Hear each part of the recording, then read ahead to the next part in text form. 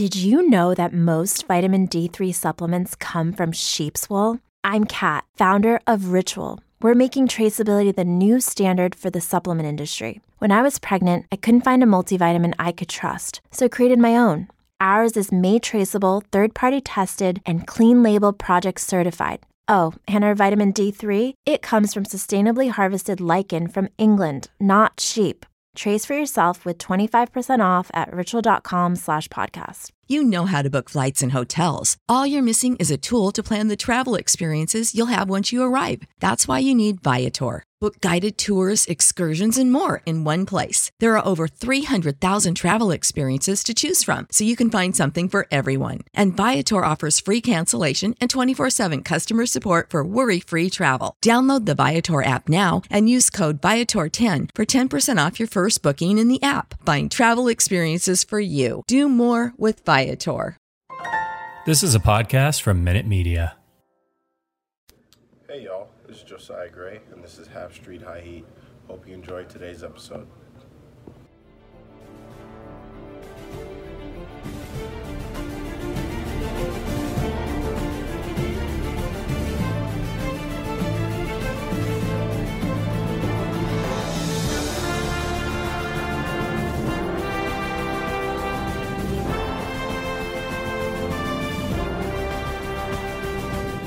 All right, we are joined now by Andrew Golden, the newest Nats beat reporter for the Washington Post. You can follow him on Twitter at Andrew C. Golden if you don't already, and you can find his work over at the Washington Post sports page. Andrew, thanks so much for joining us. How you doing?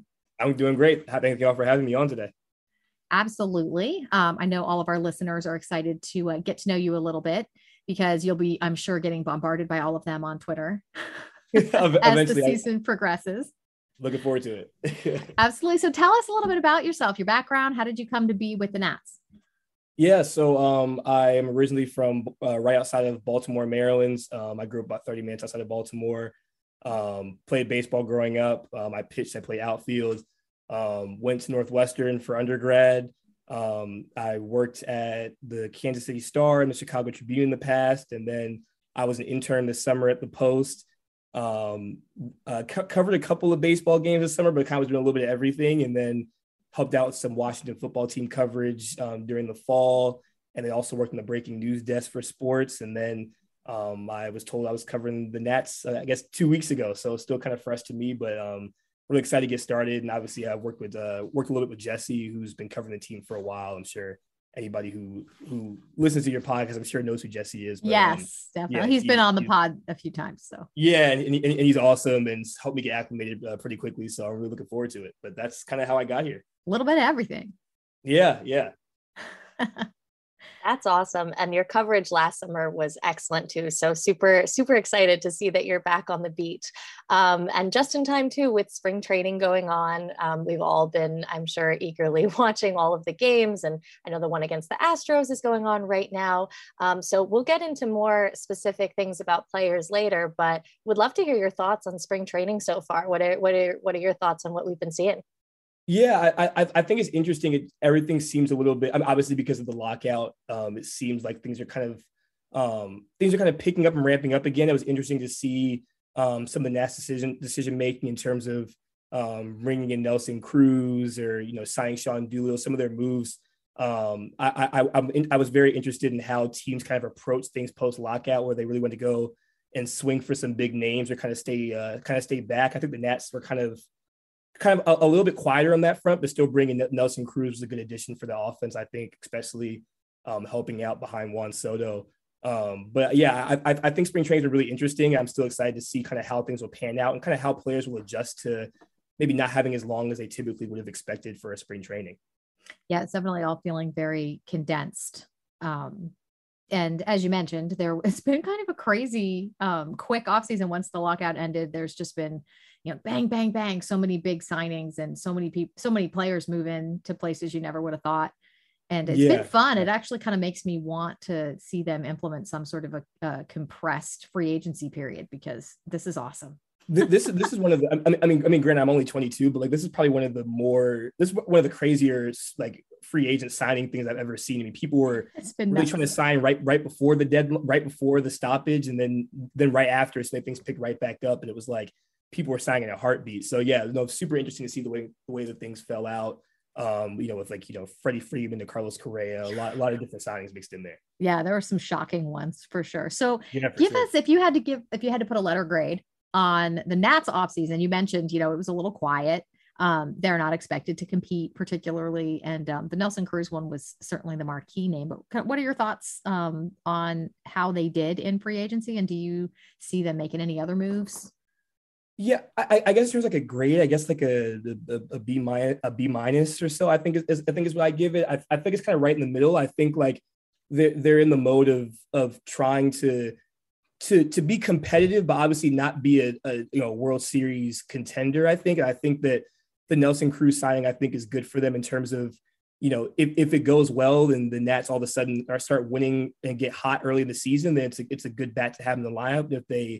If they lose, I guess it's not a good mentality to have like, oh, we can trade him if things go bad. But it's what we've been talking about. That's what we're right. But I do think it's the reality situation is like, if things kind of head south and you have a trade piece who you can get a lot of value back for, especially at the deadline.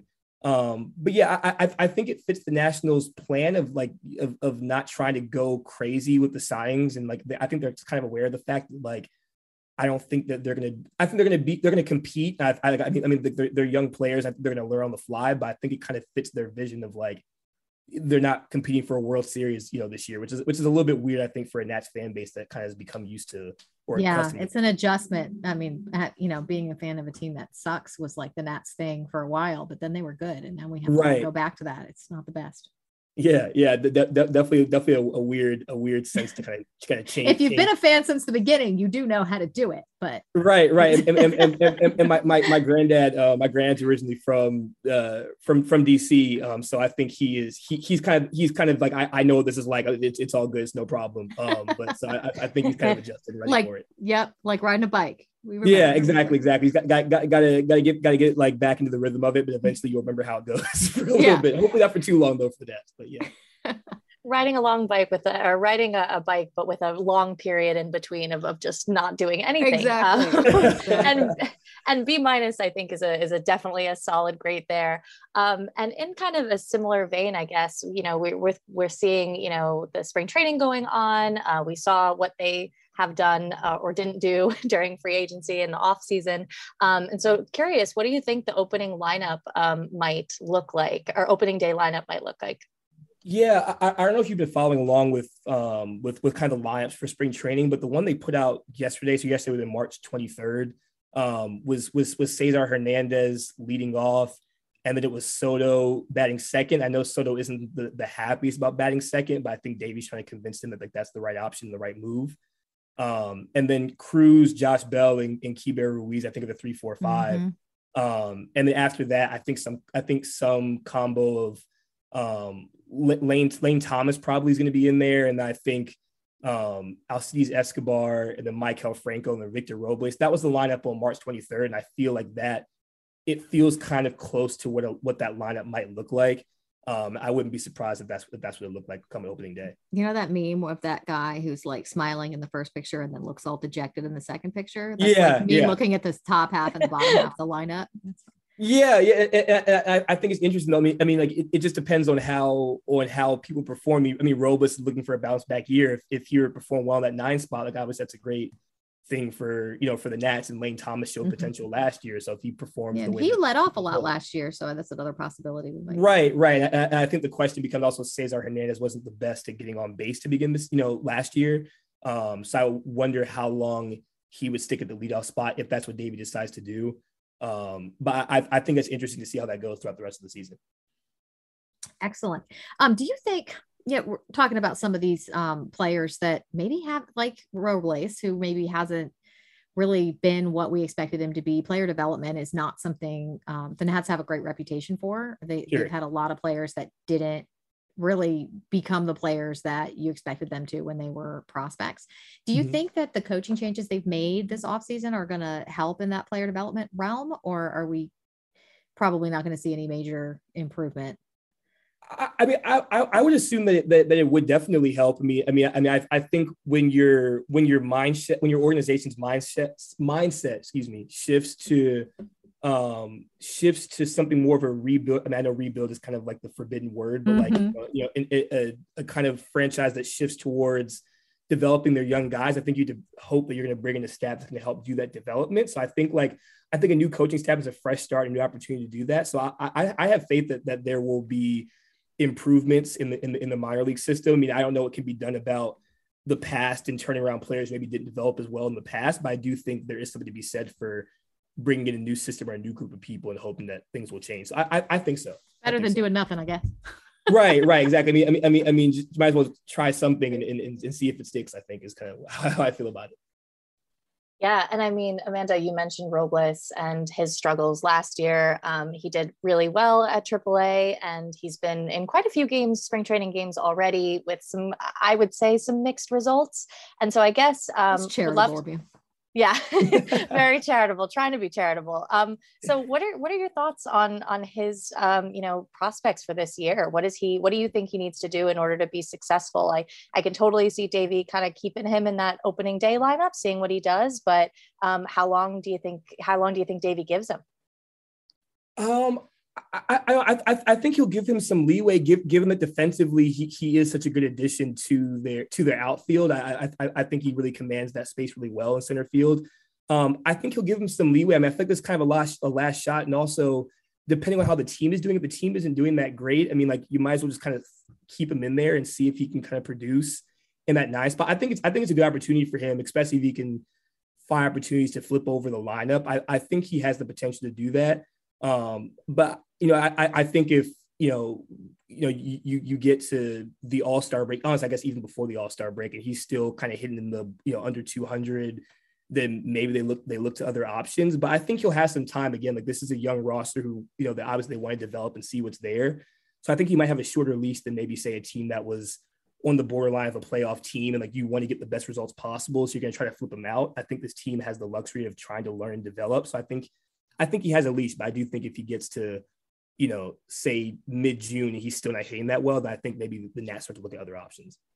Definitely love hearing that, because I think everyone is rooting for Robles to succeed. He seems, he's obviously been such a huge piece of this team for so many years, and it's been hard to see him struggle. So I hope you're right about that. I really hope he starts producing soon. Yeah, we all do. Okay, let's I want to talk about a few players. Andrew, I'm going to do a little kind of rapid fire here and just kind of throw some names out at you. All right. And get your thoughts. So Juan Soto, the big one, obviously. How likely do you think an extension is? And what do you think the Nats really need to do to keep him? I really think you throw as much money as possible at him. I really think that's giant what it is. I think, piles of money. Yeah, I mean, Lily put a blank check on the table and Lily let him write the number down and like you see, and then add a zero for a good bet. Yeah, add a zero and sign it. That's me. I mean, that's really how I feel about Juan. I do think it seems more likely than some of the past signings, and I think with the Bryce Harper situation, I think it was a little bit different, that you knew that Soto was waiting in the wings, and that it was like if you let Harper go. Harper did a lot for the team, but also you knew you had Soto waiting there. I feel like given the development of their minor league system, it feels like you can't let Soto go because he kind of is the face of the franchise. And if you let him go, who's behind him? So I think the Nats will find a way to get it done with Soto. I love your enthusiasm and your optimism on that. Yeah, having watched so many players walk, I do not share your optimism, but maybe after a year of being on the beat, maybe I'll change my mind. But for right now, I'm gonna have you're not properly traumatized yet. Yeah. Yeah. And I don't know if there's anything else they can do, but I really do feel like they have to build a competitive team if they're gonna yeah, he's not gonna stay if he's not gonna win. Yeah, I mean, if they put together 3 straight losing seasons and there's not really a lot of progress on the development front, then I could see him definitely leaving, because what does he have to what is he looking at that they can really build upon with him as the star? So I definitely do. I agree they do have to win, but I do think the Nats probably also understand that there aren't a lot of options behind Soto. I think if you Soto is one of the top players in the league and will be for a while. I just think that you got to lock those kind of guys up. Well, from your lips to God's ears. All right. Nelson Cruz, we talked about this a little bit. Thoughts on the signing? You mentioned you think it's a good one. Obviously, watching him hit behind Soto is going to be a lot of fun. Do you think he makes the team more? Do you think he makes them competitive in any meaningful way, or is this more kind of what we just touched on about, just somebody you can flip at the deadline if, as expected, the team's not competing? I personally see it as a good locker room presence to kind of help some of the younger guys learn the ins and outs of the ins and outs of the game and the clubhouse, all that kind of thing. But I do see this as a flip of the deadline kind of person. I just don't think the Nats will be, I think the NL East is pretty competitive, a buzzsaw, to borrow a phrase. Yeah. And I just think that the Nats just I don't necessarily think that their lineup can really keep up with some of the other teams. And I just think that he'll probably get flipped at the deadline for some prospects. I do think it is beneficial for the Nats and their younger players to have a veteran presence like Cruz. I think that a lot of them already talked about that. I'm sure you all saw the story about Eric Fetty. I loved that story so much. That's the benefit of having a guy who's been doing it for so long at the level that Nelson Cruz has. Exactly. And I don't think having that guy in your clubhouse is ever going to affect the team in a negative way. I think it always can be positive. I just don't know if it's going to be enough to change things in the win-loss column, if that makes sense. Yes, it does, sadly. Which makes it even funnier that Cruz said that Rizzo told him that he should sign because there'd be more big moves coming. I hope that he didn't really say that. That's all I can say about that situation. Okay, let's talk Cade Cavalli. He's obviously one of the more fun stories in spring training this year. He is very exciting. Nats, probably the prospect Nats fans know. There aren't that many prospects that their name before they get here, and he is one of those. I'm getting the start tomorrow. There's been a lot of talk about whether he's going to make the opening day roster. Davey gave a kind of cryptic answer today about, I can't really answer that right now.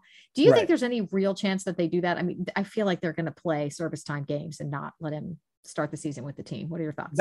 That's what I would think too. I also just don't think he has a ton of professional experience. I saw Jesse tweet this earlier because Jesse's already down there. I'll be there on Sunday, so I'm still kind of trying to get things from DC. But I think Jesse said that he's only had 6 AAA experiences and only 1 full professional season under his belt. So I just think that I think while it's exciting to want to bring up a guy like that, especially with the team that's rebuilding, I think you have to wait, what is the best time for him and the best time for the organization to bring him up. So I wouldn't expect it unless he just continues to be lights out all spring training. I think that I would be a little bit shocked if he made the opening day roster.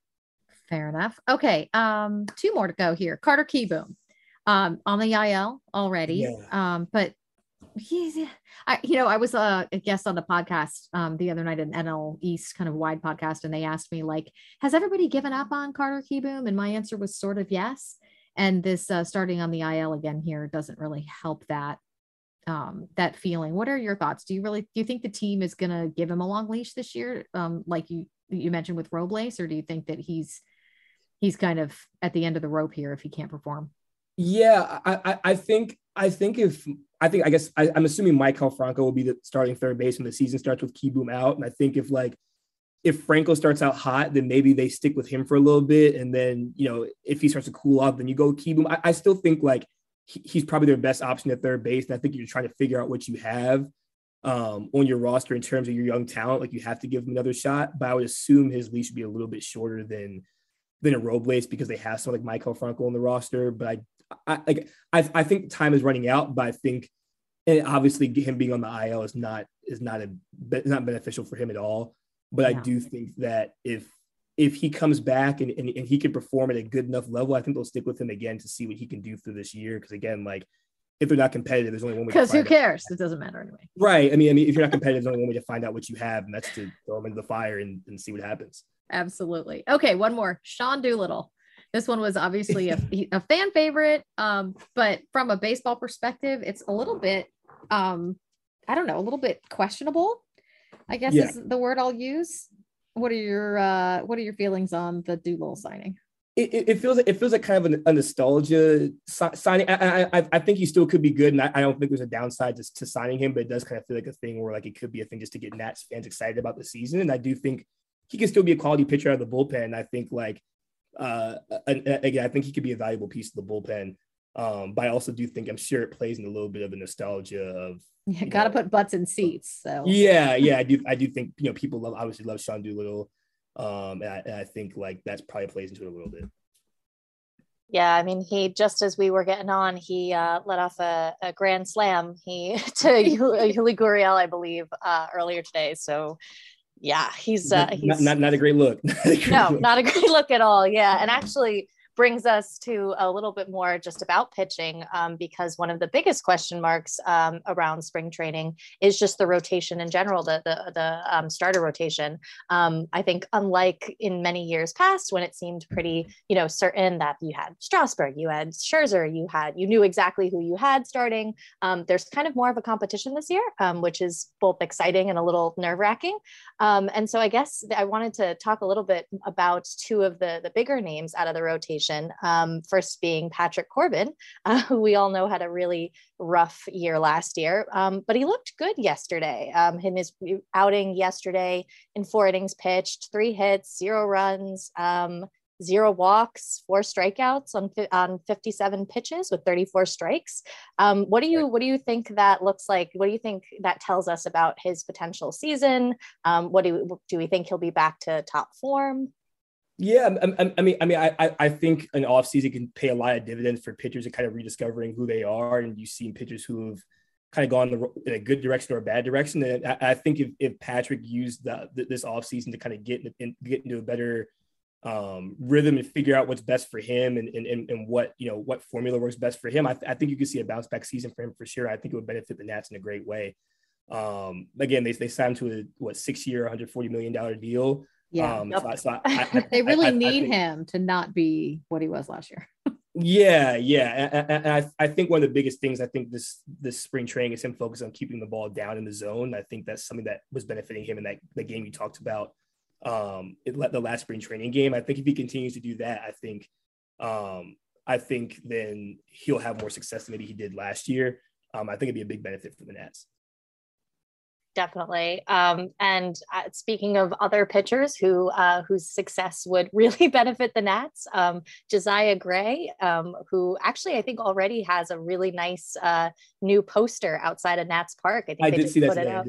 It looks real nice. I'm really liking it. It'll be right next to Soto's, I'm sure. But he looked really good tonight. Before all hell broke loose with subsequent pitchers. Before the aforementioned Grand Slam, yes. Before the aforementioned Grand Slam, he had 3.1 innings pitched, 2 hits, 2 runs, 1 earned, but 0 walks and 5 strikeouts. What do you think about him this season going into it?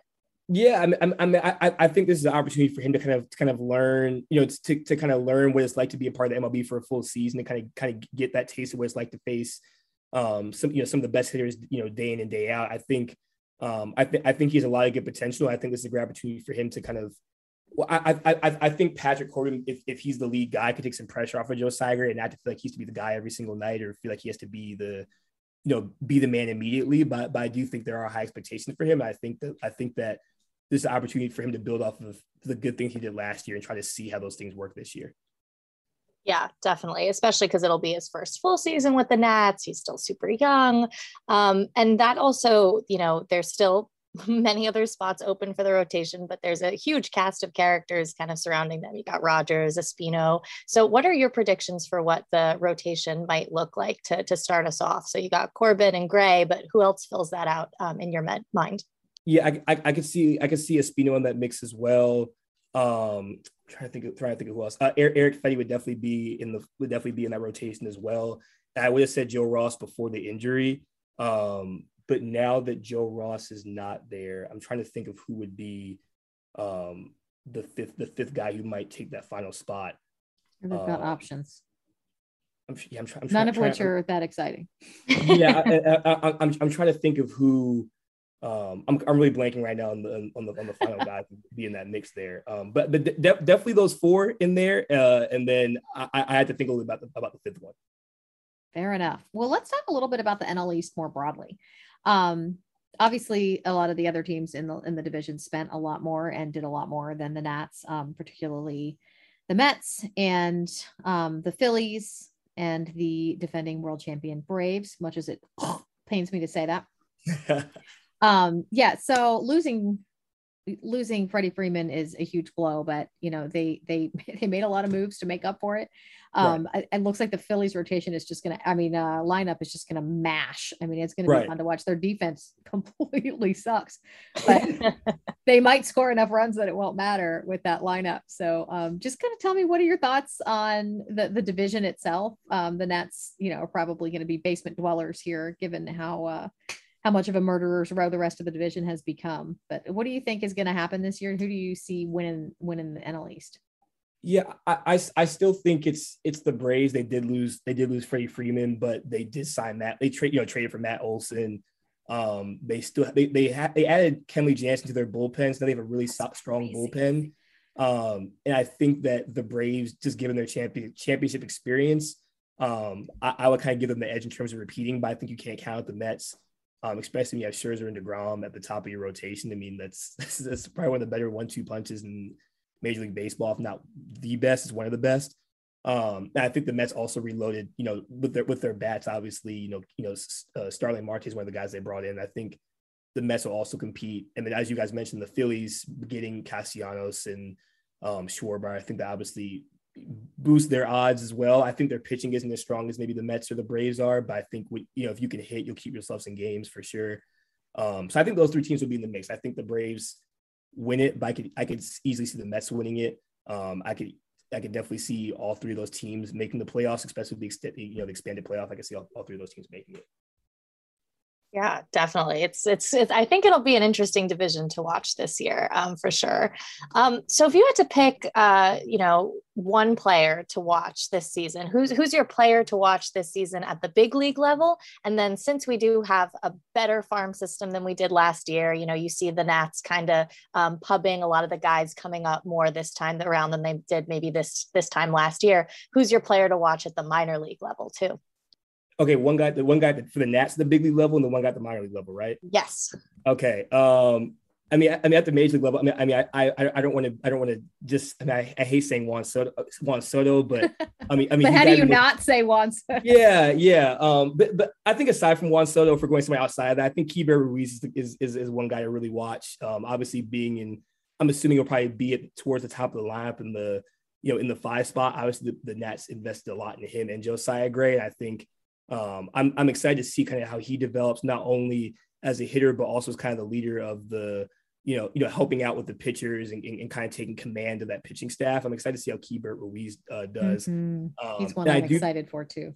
And I do think Kay Cavalli is the guy in the minor league, so I'm most excited to see, just given his potential and the Nats' view of him in terms of his potential. He's only had one full season again, in the professional, in professional baseball ranks. And I think given another year, he could maybe push himself towards eventually making the roster if he really continues to perform well. But I think he's the guy to watch for sure.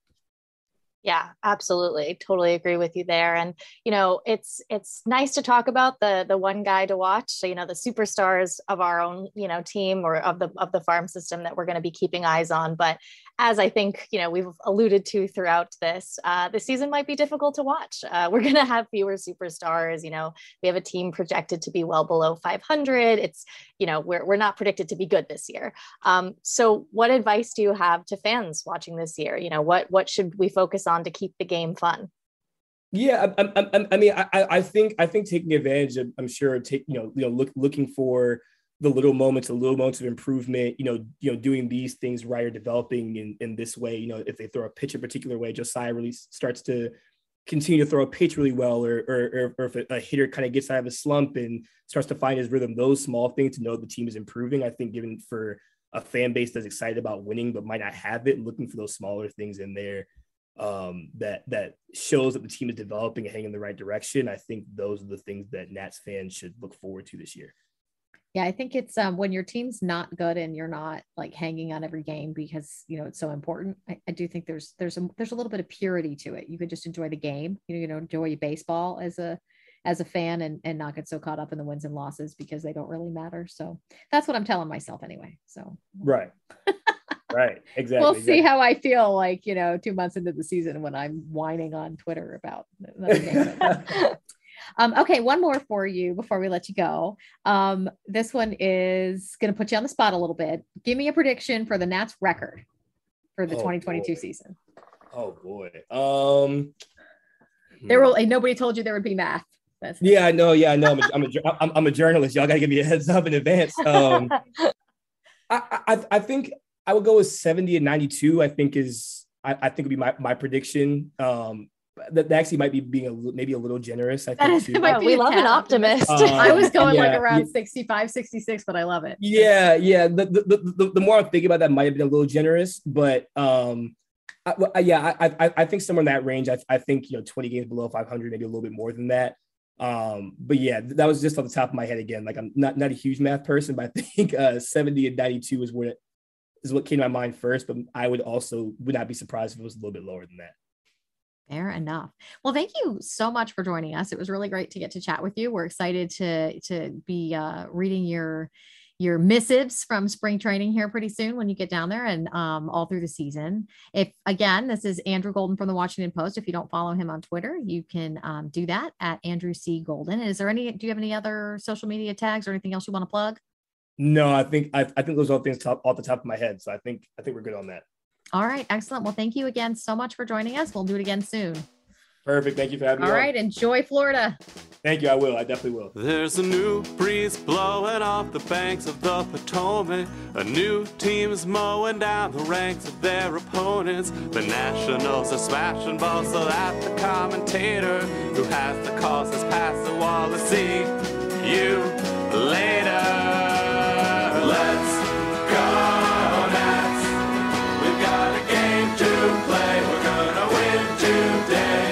Let's go, Nats.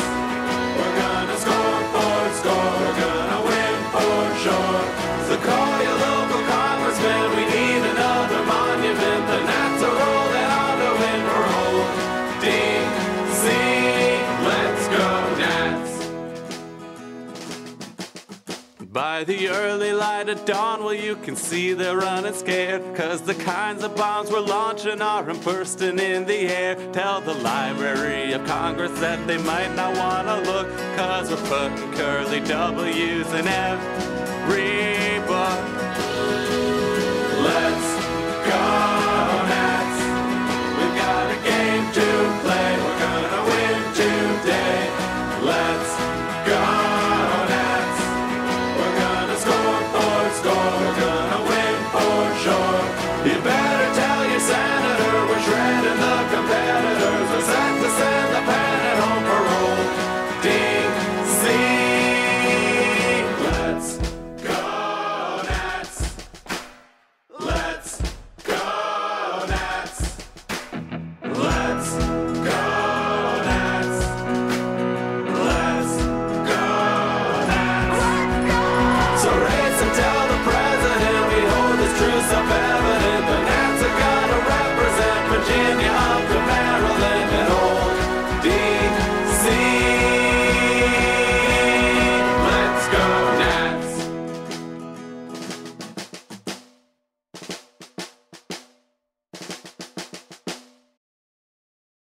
You know how to book flights and hotels. All you're missing is a tool to plan the travel experiences you'll have once you arrive. That's why you need Viator. Book guided tours, excursions, and more in one place. There are over 300,000 travel experiences to choose from, so you can find something for everyone. And Viator offers free cancellation and 24/7 customer support for worry-free travel. Download the Viator app now and use code Viator10 for 10% off your first booking in the app. Find travel experiences for you. Do more with Viator.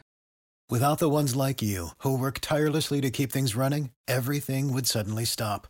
Hospitals, factories, schools, and power plants, they all depend on you. No matter the weather, emergency, or time of day, you're the ones who get it done. At Grainger, we're here for you with professional-grade industrial supplies.